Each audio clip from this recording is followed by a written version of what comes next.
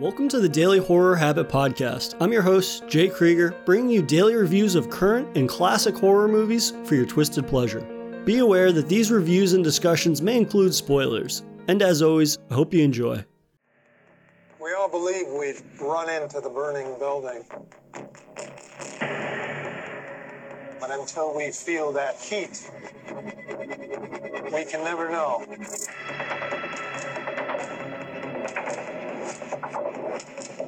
You do.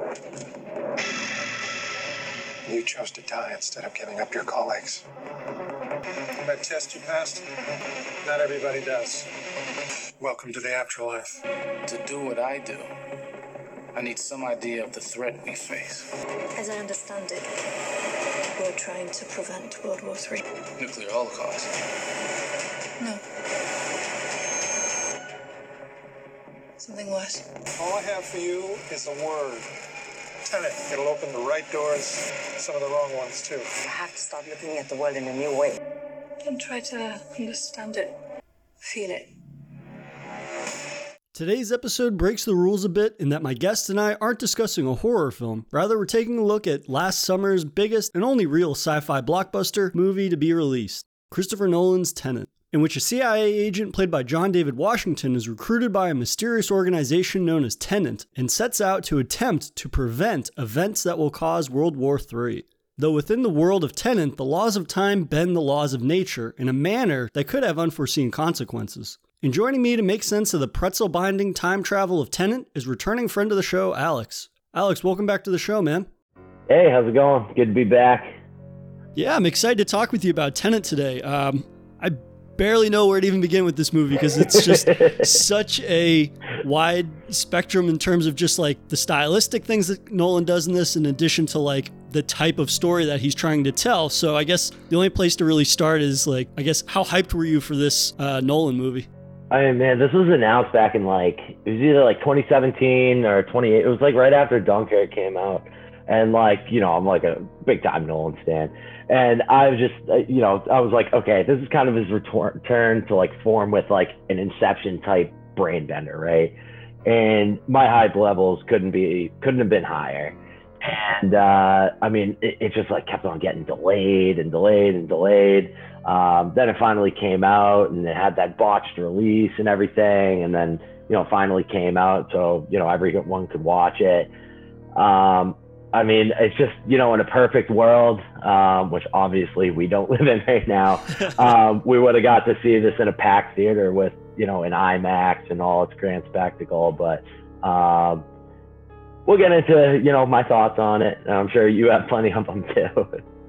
Yeah, I mean, this is one of those movies that it felt like it was almost like a chore to be able to see it. And by the time that I finally got to see it, like I was so hyped for it. And then there was kind of like that dip where I was like, the first trailer really grabbed me, and it's this thing where it's like, I barely know what to expect from it. Like you can barely decipher that initial trailer, but you know that it is very kind of polarizing and it's very sort of evocative of his style, but at the same time, it feels like something you haven't seen before, to the point that you almost don't really understand what's happening in the trailer when it's playing out. And then of course, when it was almost time to go see it, we had it delayed or it wasn't in certain theaters, and it was kind of like a chore, like I said. So it's very interesting, this kind of trajectory the movie has taken in actually getting to see it.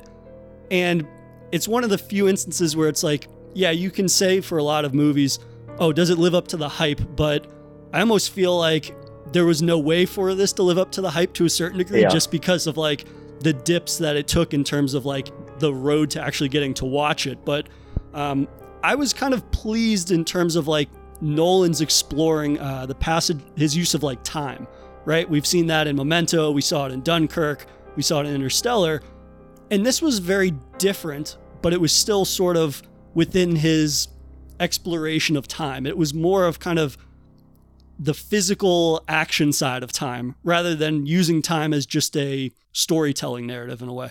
Yeah, I mean, it obviously is just a very inventive, you know, way to tell a story.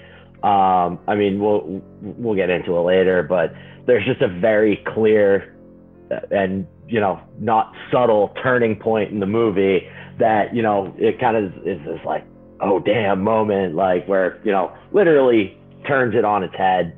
And that was kind of where things kicked into hyperdrive for me. You know, we could talk about, you know, how things built up and, you know, characters and plot points and stuff, but just as like a general idea, I mean, like I was hooked on it from the first time I saw it. You know, you were talking about the hype before. The hype for me, this is when I knew my hype was at like DEFCON 5 levels, was when The Rise of Skywalker came out. And this was like the last movie I saw before COVID hit. I was more excited. I went like, I was on a job site and I had to drive like half an hour to a movie theater and to go see it in an IMAX theater. And I specifically saw it in an IMAX theater because I was more excited to see the Tenet prologue than it was the final chapter of the Skywalker story. Yeah, I think that I would have loved to have been able to see this movie the way that Nolan wanted it to. I mean, granted, getting to watch it at home on my 55-inch TV like is not the worst follow-up, but I mean, or concession rather. But I think that really is, it speaks to the Christopher Nolan kind of experience, but also Tenet as a whole. I think Tenet it's probably his most action-packed movie that he's made in the last few years. I mean, definitely, well, I don't know, comparing that to Dunkirk, but just in terms of like the set pieces that he's able to create, but then also the way that time plays into literally how the action unfolds in a way that I think definitely capitalizes on that more than the narrative. But just in terms of like the overall concept of inversion and this kind of like very far out abstract concept that is, before we get too much into like our thoughts on how it actually plays out, I mean, it's a little convoluted, but as a whole, how do you think he was able to kind of like adapt this super brainy time concept to the action itself? I mean, like when you're talking about applying it to the action, right? I mean, it starts out with that incredible intro, and that's what, when I was talking about the prologue before, is literally the first like the first 10 minutes of the movie when they're in the opera house and they go in and they're just, you know, you don't know what it is. They're saying weird things, you know, we live in a Twilight world, everything. And then all of a sudden bullets are going backwards, loading into the guns, and they're throwing people in you don't know. And you're like, okay, I'm definitely watching a Christopher Nolan movie. Like, it's just that kind of like hit you hard, you know, opening intro, kind of reminiscent of like The Dark Knight, right?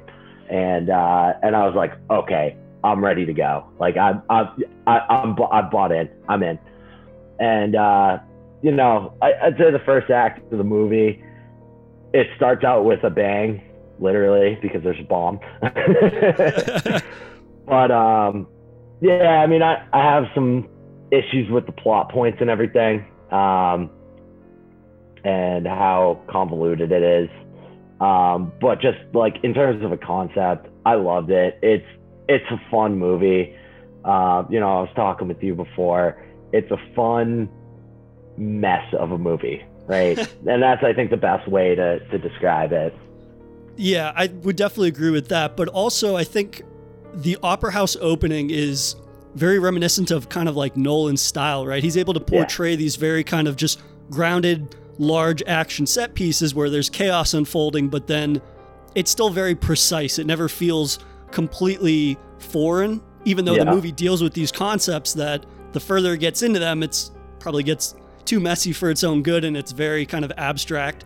But he's able to really insert us into this world in a way that we're at least able to approach the conversation of inversion and these kind of crazy concepts that he comes up with. And I think that, to his credit, like, it's a perfect opening for this kind of movie. It gives you something that's just familiar enough where you have this massive shootout that's going on and you have these kind of like strange code words that are being used that you don't really understand. And then, of course, you're introduced to inversion, where the bullet is being caught, essentially. And I think that's the best introduction to this world, because if he leans too hard into this kind of far out concept, he almost loses you before the movie begins. And I mean, that's aided by like the title screen not being in the movie for, I think the title card drops like the first 10 minutes of the movie. And it's like, by the time the title card drops, he fully pushes us into this kind of just like, okay, it's a spy movie, it's an action movie, but then there's a ton of shit that I do not understand, but Yeah. the world itself is somewhat similar to something that I've seen before. So I'm at least ready for this conversation. Whether it ends up being a super like worthwhile conversation, that remains to be seen. The further you get into the movie. That was honestly one of my favorite like opening scenes to a Christopher Nolan movie.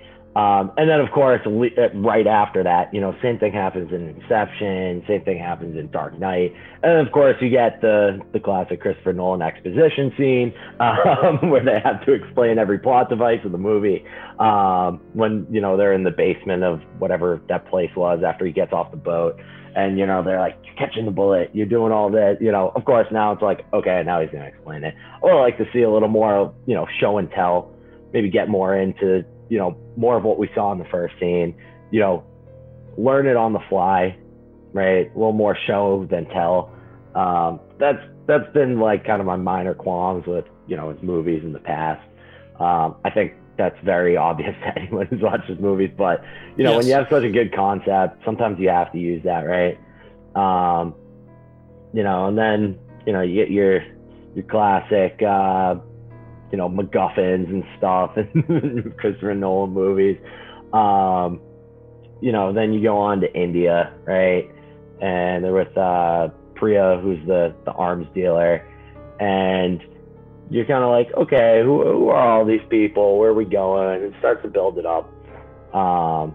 You know, and those are the kind of things I have that detract a little bit from the movie.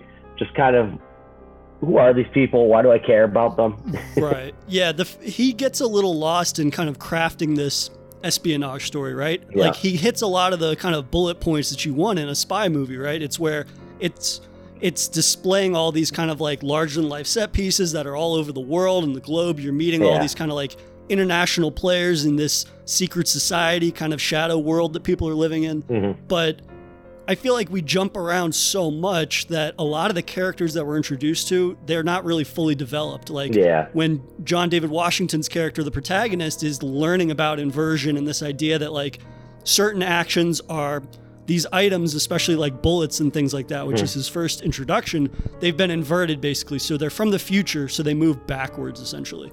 And like he's meeting this one woman that is associated with Tenet, which is the shadow organization that recruits him basically once his CIA operation goes to shit. But then we don't really know anything else about that character. We leave her behind. We don't see her for the rest of the movie. Then we have Priya, who is the arms dealer that basically makes him aware that like you have to find this guy Sator, who's just another arms dealer who's like the broker between the future and the past and trying to figure out why people in the future are inverting things and sending them back in this whole kind of like conspiracy. But you're jumping between all these people and they're referenced later in the movie, but they never feel like they serve any purpose greater than like, hey, do you know what this thing is? And he's like, no. Okay, well, let me tell you, like you had mentioned, that is the setup for probably like 85% of the dialogue in this movie. And it really stood out to me again on a rewatch because I saw this twice, and that stood out a lot more than it should have on a rewatch. Yeah, it seems like he's got this awesome idea instead of just making his characters and, you know, your sympathy for the characters and everything, like build more naturally. Like you look at a movie like Interstellar, I feel like you can connect with the characters more on that because it feels like it's building with the story. This one just feels like the story's there and then you built the characters around it, right? Right, exactly. And you know, it's kind of tough to like feel sympathy for him because you're like, well, I don't even know his name. He's just the protagonist. Like, his character is also not that. Again, this kind of comes back to my one qualm with the film, and that's kind of the writing. Like his character is not that interesting. No, and not at all. For somebody who is literally the protagonist of the film, he's called that in addition to being the protagonist. Like, we're not given a lot of reasons to care about him other than he is the protagonist. Yeah, and he's essentially just there to move along the plot. It's kind of like he's a vessel. The side characters are the people you're interested in. And it's like he's like the Jerry Seinfeld of the movie, right? Exactly. Yeah. I mean, on the rewatch, I was able to appreciate a lot more John David Washington's the physicality of his performance and like getting to learn about how he was doing the majority of his stunts and all this stuff and how complex it was and the training. But in terms of like him conveying a character that you actually care about on some emotional level, like it's just never there, to the point that it almost lets Robert Pattinson's character Neil shine more, because you actually like get the sense that his character is like a real person living in this world. Like he serves a purpose other than just pushing along a plot device, basically. And now for a brief intermission. If you've been enjoying this episode of Daily Horror Habit, please take a moment to subscribe to the show on your preferred streaming platform or leave us a review on iTunes. And thank you for your continued support, and I hope you enjoy the remainder of today's horrifying episode. Yeah, and when Neil was introduced, like, you kind of, I feel like you kind of attach more to him, even though you don't really know much about him. But that's kind of the point, is that you start to learn things about him. It's like, you know, starting to be a little shifty and shady and not letting the rest of the characters know, you know, what his true intentions are, right?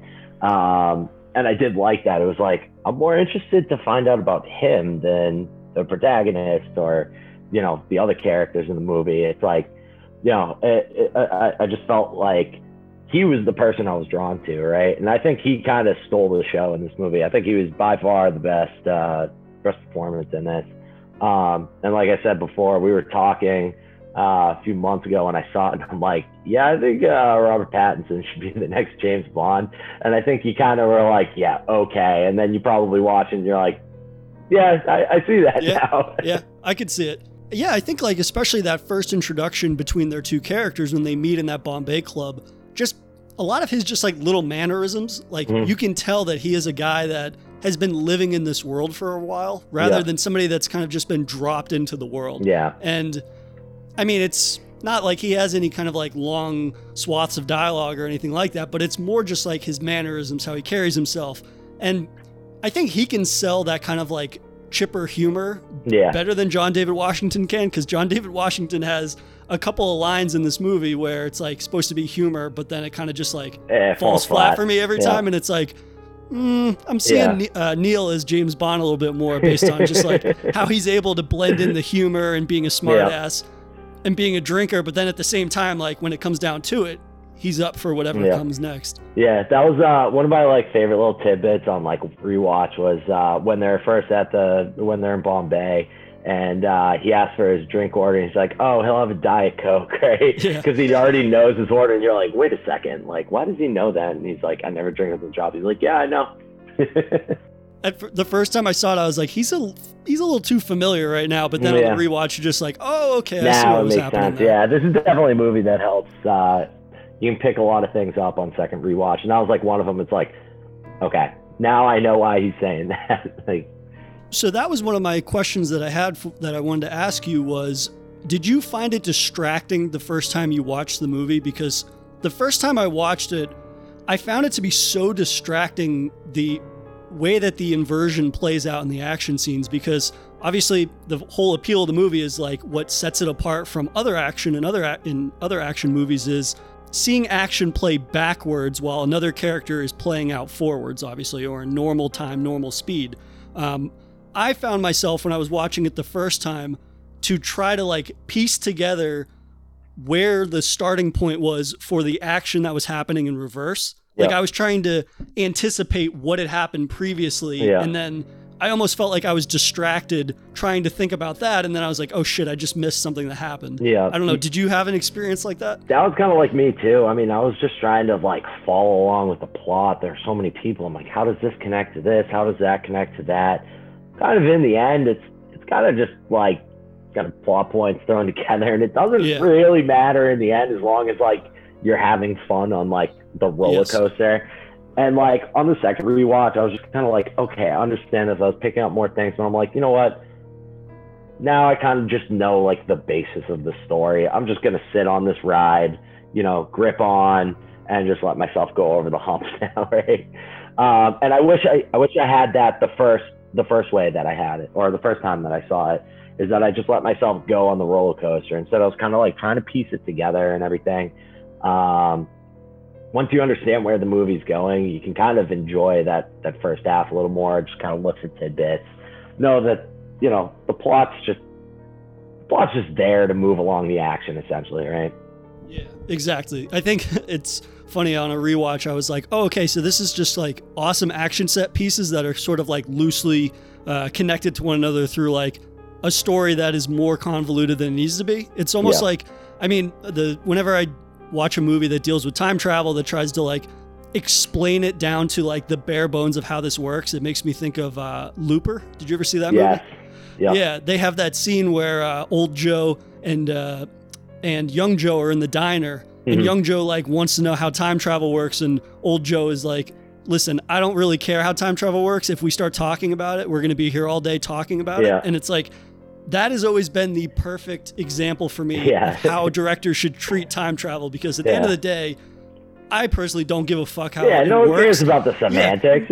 No one cares about the semantics. I'm more interested in how they're able to convey that in like an interesting way in terms of the story, or how they're able to apply that to action like Tenet does, because at the end of the day, like my first viewing, I was definitely annoyed that they kept like, well, I guess on my rewatch, I was annoyed by how often it shifts back to this narrative that honestly does not hold up very well, and it almost interferes with the action in a way that, like, not everybody is going to watch a 2.5 hour movie twice. Like, not everybody is like us, and so, or has the time or whatever. So it's like, I enjoyed the movie more on a rewatch in terms of like enjoying the action and not trying to connect the dots, because at the end of the day, I realized like the dots don't really fucking matter how they're connected, or I'm not going to walk away with like a better appreciation for the story when that's probably the weakest part of the entire thing for me.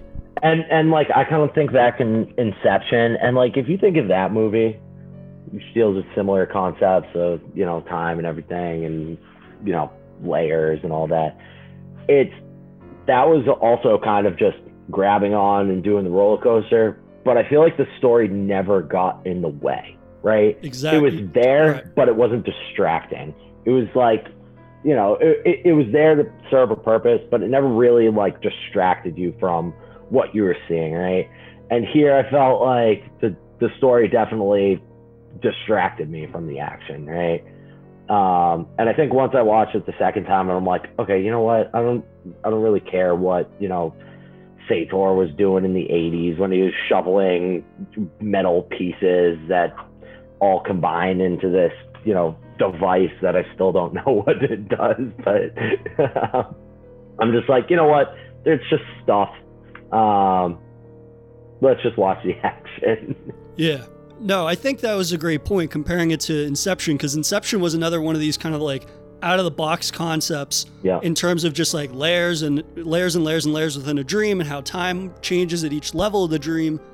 And I think that was handled much better. Like you said, it never really distracts from the action or anything. But I mean, this will be my last kind of rant about the writing in this movie, because on a rewatch, it does not hold up at all for me. But I at least think that Inception, whether at the time you were fully able to grasp like the main concept, the writing was still of a level that it was engaging, it was fun, it was playful, and then it had its like serious moments.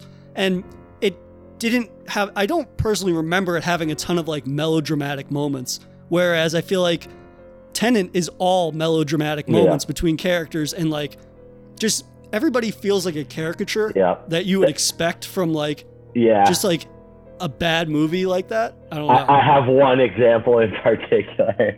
I think you know which one I'm gonna say, but I don't know if maybe when we get later in the movie I'll talk about it, or I can say it right now. But no, let's dive into some bad dialogue. When they're talking about, you know, this is the end of the world, and it's, you know, what does she say? She says, oh, and my son, or something, like when she's, I forget what the actual quote was, but it's when they're in the like the ambulance or whatever, she's like covered in the heat blanket. He's just like, and my son won't be there, or something, like, yeah, lady, he just said the end of the world is happening. Like, it was just like, I almost had to like hold in my laugh there when I saw it the first time. I'm like, okay, like I shouldn't be laughing, but like that was a laughably bad line of dialogue. Yeah, well, I mean, it just speaks to like the extremes that all of the characters speak in, right? Or it's just like their complete inability to grasp what the seriousness of what is happening, right? Like at one point when he meets with the woman that teaches him like about inversion and inverted items, what does he say? He says nuclear holocaust, basically. Like, is that what's going to end the world? And she's like, no, something worse. And I was like, nuclear holocaust, pretty sure that would end the world as we know it. Yeah. So it's just like, okay, well, we're getting into semantics about like what the end of the world is going to look like little things like that. Or I think World War III would probably be less deadly than nuclear holocaust, to be honest. My favorite though was Neil. Neil goes, "Time isn't the problem. Getting out alive is the problem." When they're talking about like their Mumbai job and taking out that arms dealer, like just like little moments like that. It's like this does not seem like it. The script is not indicative of somebody that is on what their 10th feature film or something to that extent. I think he could, Christopher Nolan could probably benefit from having a co-writer. Like he can do the story and everything, but like maybe have just someone like check over the dialogue. You know, that's a good point. If I'm not mistaken, his brother has been a co-writer on a lot of his projects, and I don't believe that his brother co-wrote this with him. Yeah, I know that. Who is it? Is it David Goyer? I think he's done like story, like he's done the story with Christopher Nolan. I don't know if he's done that, but like he like co-did the story for like Dark Knight, right? So maybe someone just to kind of like keep him in check, right? You know, maybe someone could have kept George Lucas in check during the prequels. Maybe he just needs someone to be like, hey, Chris, you know, wink, wink, nudge, nudge. You know, maybe try doing this, right? Just taking one more pass at that scene of dialogue. Or that 10 examples of dialogue. Yeah. But I mean, other than dialogue though, and like just kind of some weird plot points that just didn't need to be there. I still don't really understand the whole point of why I get he had cancer and everything, Sator, and he had cancer and everything, but like him just like digging into a pile of like, I think it was like radioactive rubble and finding this thing that was it. I don't know. It's just, it's whatever. It's a plot point to advance it. I'm not putting too much stock in it. At the end of the day, though, I think after a rewatch, that's what annoyed me about how convoluted the story is and everything, because it's so simplistic, but the way that he decides to tell the story, the twists and bends, and when he chooses to have flashbacks and when he doesn't, at the end of the day, it doesn't matter because the story itself is not the highlight of the film. And I think now would be a great time just to get into some of the action scenes that we love in the film, because that is what makes Tenet. And there are plenty. And no matter how hard he tries to get in the way of them with convoluted dialogue and plot points, but I mean, this is really where Tenet's concept of inversion really shines, right? This idea in the action scenes, in the set pieces. So what are some of your like favorite action set pieces from this? Okay, I mean, my favorite. I love the opening scene. I think it's great. Also, just side note, Ludwig Göransson's soundtrack kicks ass. Like, it kicks an enormous amount of ass in this movie. An absolute banger. Yeah, I was like, you know what? I've been listening to the soundtrack like on the train, like going back and forth, and I'm like, you know what? This soundtrack ripped. I've been listening to it all week while I was like rewatching it and then like doing notes on this and research and stuff. It's absolute all-time score. And I think it's really interesting too, because because I didn't realize that it wasn't Hans Zimmer until after I rewatched it. Yeah, it definitely takes a lot of inspiration from him, but also gives his own twist to it. It's very electronic, very like, oh man, it's just so good though. Like, it's just like, it gives you like goosebumps on the back of your neck. There's one in particular, in the obviously the hallway scene when he comes back in time. So like you see it, you know, and I watched this like behind the scenes featurette that their stuntman. So it was John David Washington. He usually did most of his own stunts. And then, you know, the stuntman who was doing, you know, the person in the suit, and he's just like, I don't know what I'm doing. I've never done anything like this. And he's just like, you got to do all these in reverse. And he's like contorting his body in ways that he's never done. Because that was all done in frame, right? That wasn't like CGI or anything. Those are them doing reverse moves. And Yeah, that hallway scene was incredible. It was great the first time, but then when you realize what's going on and you know that it's, you know, the protagonist coming back in time, you're just like, oh shit, this is great. Yeah, I think that is probably my favorite action scene, just because, like, I mean, I watched the behind the scenes thing where he's like, yeah, nobody's ever had to learn how to throw like an inverted punch or a reverse punch, right? And then getting to see them kind of like choreograph that entire thing. And when you realize like, hey, this is them actually doing the movements in reverse and it's all in frame. I mean, it's probably one of the most amazing action sequences I've seen in the last like five or 10 years or something like that, just because you realize that like, oh no, they're doing this for real. That's not kind of like editing tricks to make this seem the way they want it to be. But then also, I mean, on a rewatch, I was obviously excited to get to see that again, but also thinking ahead to the fact that, oh, I'm going to get to see this play out the other way once he goes through the turnstile later in the movie. And you're like, you get to that point where they're going to go back and reverse in time. And you're like, are they really about to reverse in time? And it's one of those things where the rest of the movie. Yes, exactly. And to his credit, like, that could have been a huge mistake, right? Yeah. You could have had the audience, if he didn't actually like fully commit to recreating the other side of those fight scenes and the action that takes place, you could be like, oh cool, I get to sit through half of the movie again. But it never feels like that because of how much dedication they have to pulling the action off in this insane concept. That was like when that turnstile scene happened and like he goes back through and you realize you're like, oh my god, I'm gonna see this whole movie like from the other side in reverse. And it's just like this holy crap moment. You're just like, okay, now I'm in. Like, buckle up, boys and girls. Like, I'm in. I'm in. And I feel on my first watch, this is where, like, I was, be honest, I was a little bored in the first part of the movie. My first rewatch, and then once that turnstile scene happened, and I knew what was being set up and how the rest of the movie was going to play out, it was just like a, oh my goodness moment. And like when he walks out and he's like stepping in the puddles and it's like soaking up into his shoe, I'm like, oh yeah, I'm in.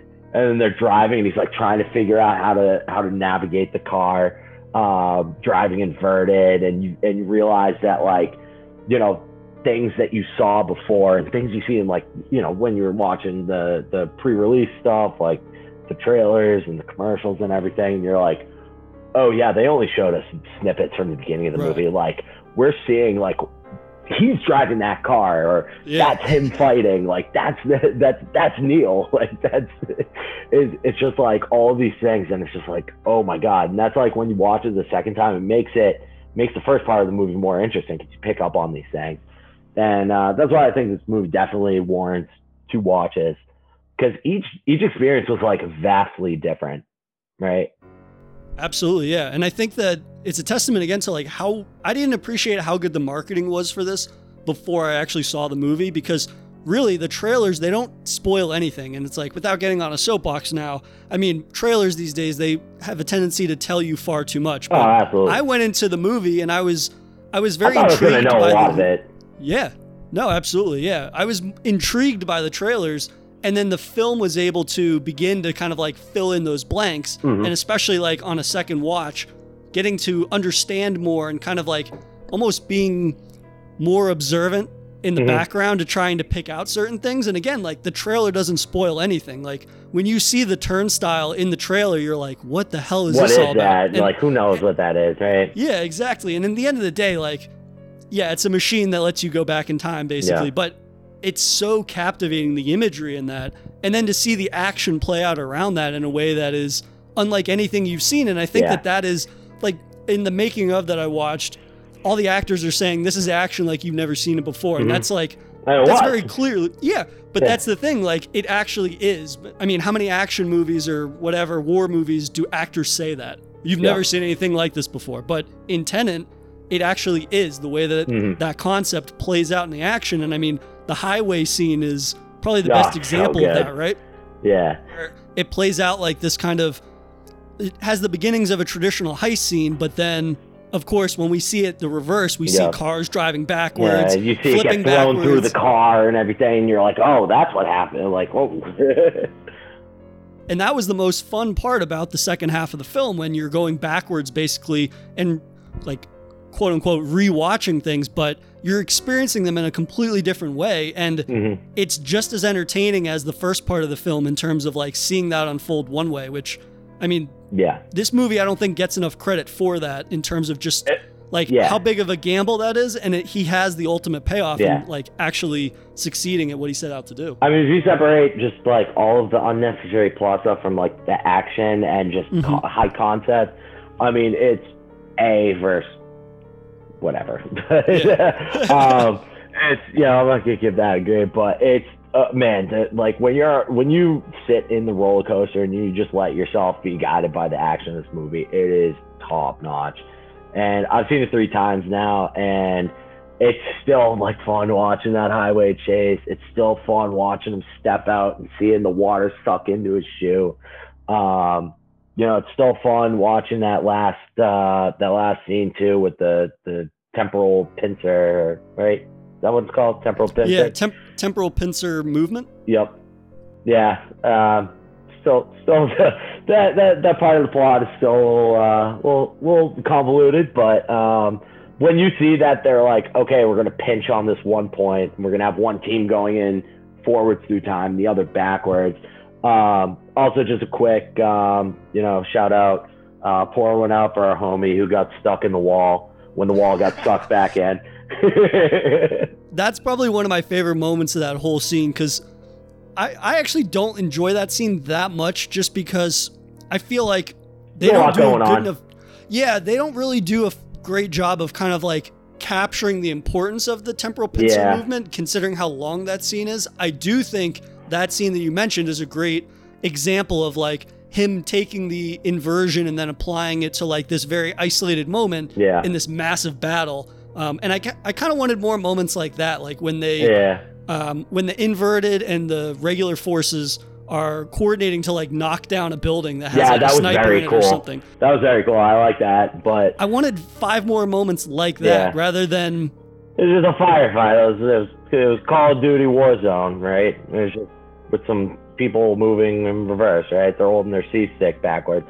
It was like 10 minutes of B-roll of like people just like playing war, and it's like, okay, I wanted more of you actually using the interesting part of the action in these movies. It would have been cool if it was just like it was a couple of like, spec ops squads going in, right? Instead of like a big war, like it was like 2 teams of 10 going in and like under the darkness of, or under the cover of darkness, going in at night. Like that would have been cool. And they're all trying to like coordinate. I feel like that maybe like would have made that last scene a little bit cooler, because now it's just like explosions and stuff, which is kind of like uncharacteristically like not Christopher Nolan either. Like it seemed very like CGI'd and everything, and I'm like, this doesn't really seem like him. Like this doesn't seem like a Christopher Nolan-esque end scene.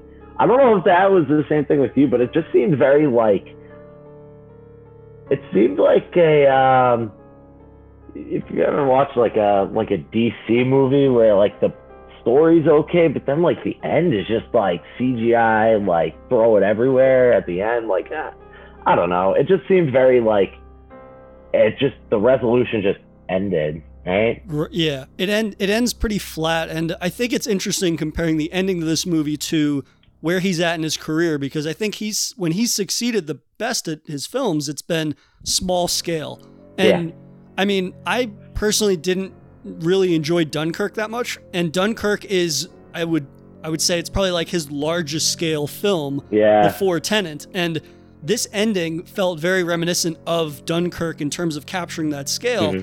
And I would have much rather preferred a finale that was similar to Inception, where Inception they have like that ski mountain assault that's like part firefight but part stealth. But it's almost like a medium scale. It doesn't feel like it's an army fighting, or it doesn't feel like it's 2 people fighting. And I think had they lowered the scale a little bit and captured something like that, it would have succeeded in a way, or it would have let the action pop a little bit more and have more kind of like just detailed moments that use the inversion stuff in an interesting way, rather than like 10 minutes of guys just like aiming randomly and running and like spraying and praying. And that kind of is where the ending falls really bland and flat for me. I did like that kind of like moment between Neil and the protagonist where you realize like the twist, like, yeah, they're two buddies that one of them is seeing this as the end of a friendship. The other one's seeing it as a beginning. I do too. But I think they needed more moments like that. Yeah.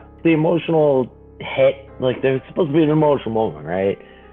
And it just didn't like land as that because like they didn't build up the characters. You don't have like the sympathy for them. You can't connect with them as much because one of them, you don't even know their name or what they're doing, right?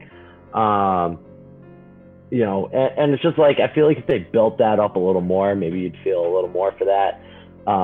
But, you know, I did like that moment. I felt more for Neil than anything because, like, that's the character you can kind of, like, feel more with. And then once you realize that, like, he's known him his whole life, right? And then it kind of hits a little more. But, like, connecting with the protagonist, I was kind of like, I don't really know much about him, man. Like...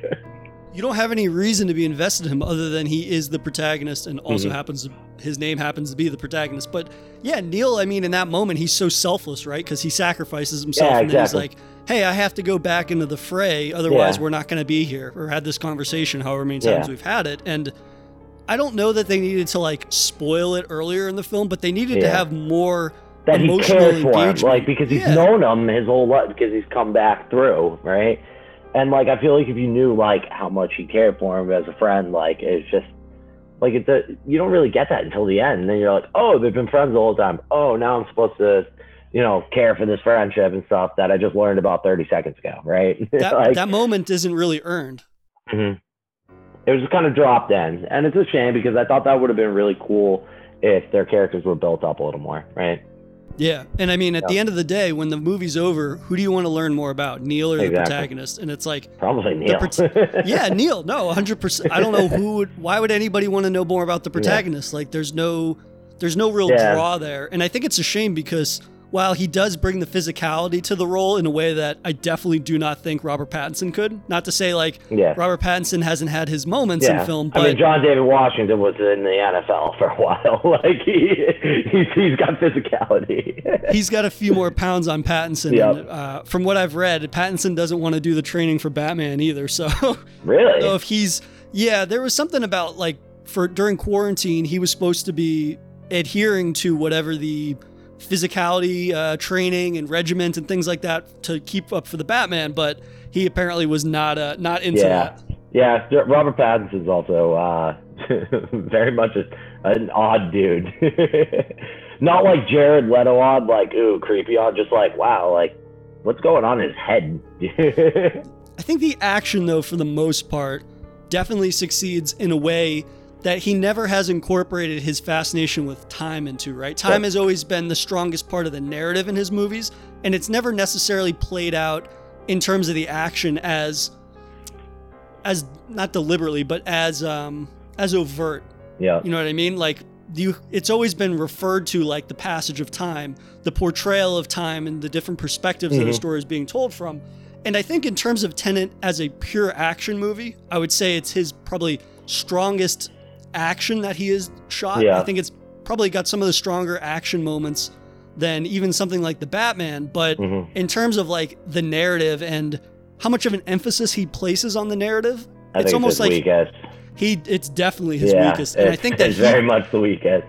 And that's what makes it so frustrating. It's like you just like, you don't know how to feel about this movie sometimes. Like, I still am entertained by it, but like, I'm entertained in it the way I'm entertained by, like, you know, King Kong punching the shit out of someone, right? It's like, I'm supposed to be expecting something a little more out of a Christopher Nolan movie, right?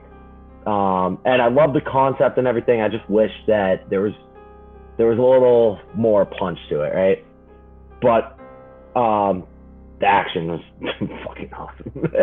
Yeah, no, I think that he has definitely crafted some of the best action I've seen in the last few years from action movies, just or like action sci-fi, in terms of taking this unique concept and actually applying it to the way that fight scenes and action plays out. Because I mean, that turnstile scene, I think, and we can kind of talk a little bit about just like how much practical and being in frame really does heighten a lot of the moments in this film. I mean, that turnstile fight is literally amazing, I think, in terms of like learning that it's not just finagling with editing or like playing a lot of actions. They're doing body movements they've never done in their life.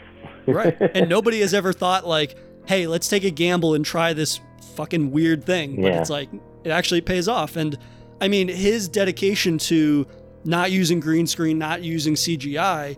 I mean, even the 747 plane crash scene, just the fact that they were able to do that all practical, have a real plane, crash it at a real functioning airport. I mean, I don't think Warner Brothers accounting was too happy about that. Right. It speaks to a director that is willing to write out a scene with what like the most heightened version of that scene that could play out and then actually following through with it, right? It's not like he wrote it as a 747 and then was like, oh, we could just do like a private little passenger jet or whatever. Yeah, one thing you can never follow Christopher Nolan is that he's never not going to go for it, right? Like, it's, you know, sometimes you get some falters, and obviously you saw that in this movie, but you also see some awesome stuff, right?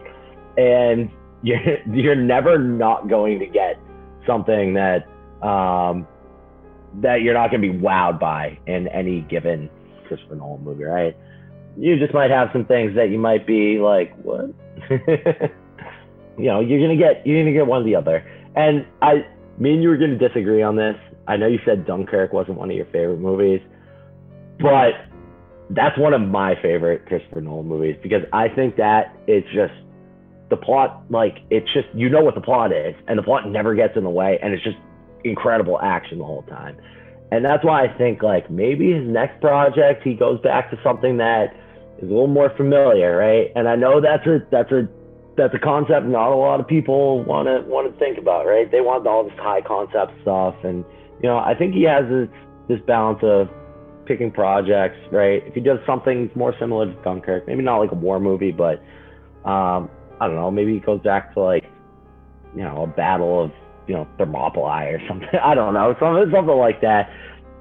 I will say though, like for Dunkirk, it wasn't my favorite Nolan movie, but I think that that's a good example though of him taking a familiar subject and applying a unique narrative spin on it, right? The way he told that story that at the end of the day is like familiar. It's told in an engaging, interesting way. And it doesn't interfere. That's the big thing, is that the way that story is told and the use of time, it doesn't interfere with anything that's happening. And I think he has lost a little bit of his restraint. And I mean, how can that not happen when you're probably one of the top 5 filmmakers in the world? You're going to allow your concept to run away with you sometimes. He's literally the only director on the face of the planet who they just give him unlimited bags of money and says, do whatever you want and we won't check you.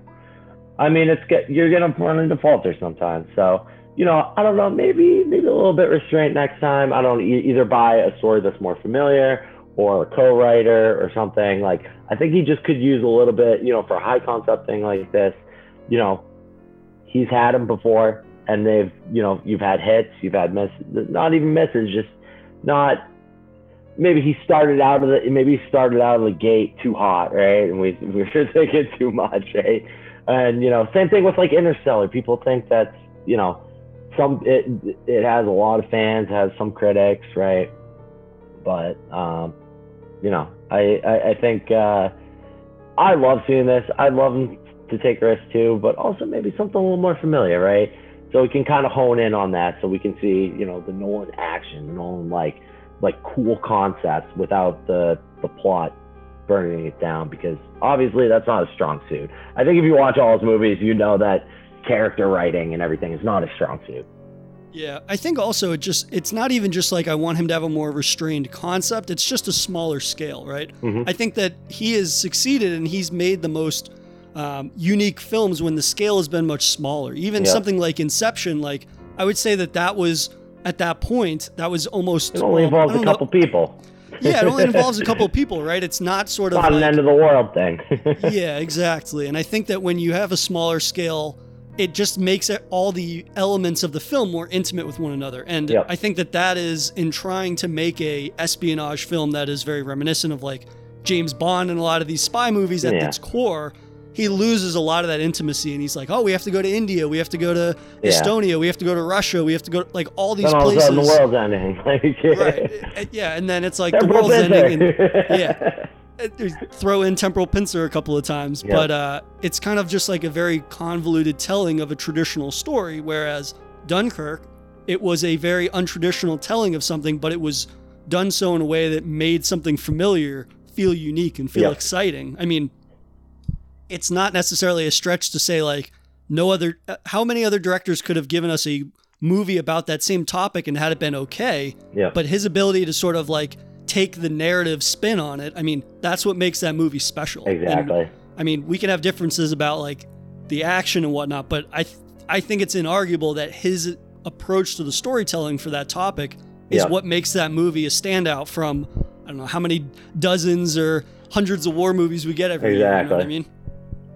But yeah, I would say that while this is not my favorite narrative Nolan movie, it still shows that like he has a lot of these concepts that are intriguing, and it's just about who he's collaborating with to really bring that to life in a way that needs to be brought in a little bit, maybe have some restraint, and kind of seeing if he's able to learn from that moving forwards. But yeah, I mean, like me and you both had a blast with this movie. I know that. But, you know, are we going to be talking about it 10 years from now like we do Inception, right? That's time will tell. I have my thoughts on it, but I'm sure you have yours. But, you know, I love this movie for what it is, right? Sometimes you just kind of going to be like, you can be critical about every part of the movie, but it's a fun mess. And that's the best way I explained it. And it is. And I still, after 3 rewatches, I'll still recommend it to people and just say, hey, just, again, with the metaphor, get on the roller coaster. Just let it, just ride the roller coaster. It's a fun spectacle, but I think if you try to like analyze too much of its narrative and like the bare bones fundamentals of how all the pieces are working, you're almost doing yourself in the movie itself. Yeah, like all these jerks who get on a podcast for an hour to talk about it.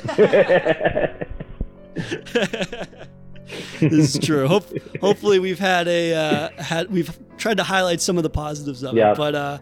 But yeah, you know, it's one of those movies that I wouldn't go either direction in the extreme, right? It's not my favorite Nolan movie, and it's also not the worst movie that I've seen. And so I think if you tell people to approach this movie with their expectations in check, you can have a lot of fun with this movie.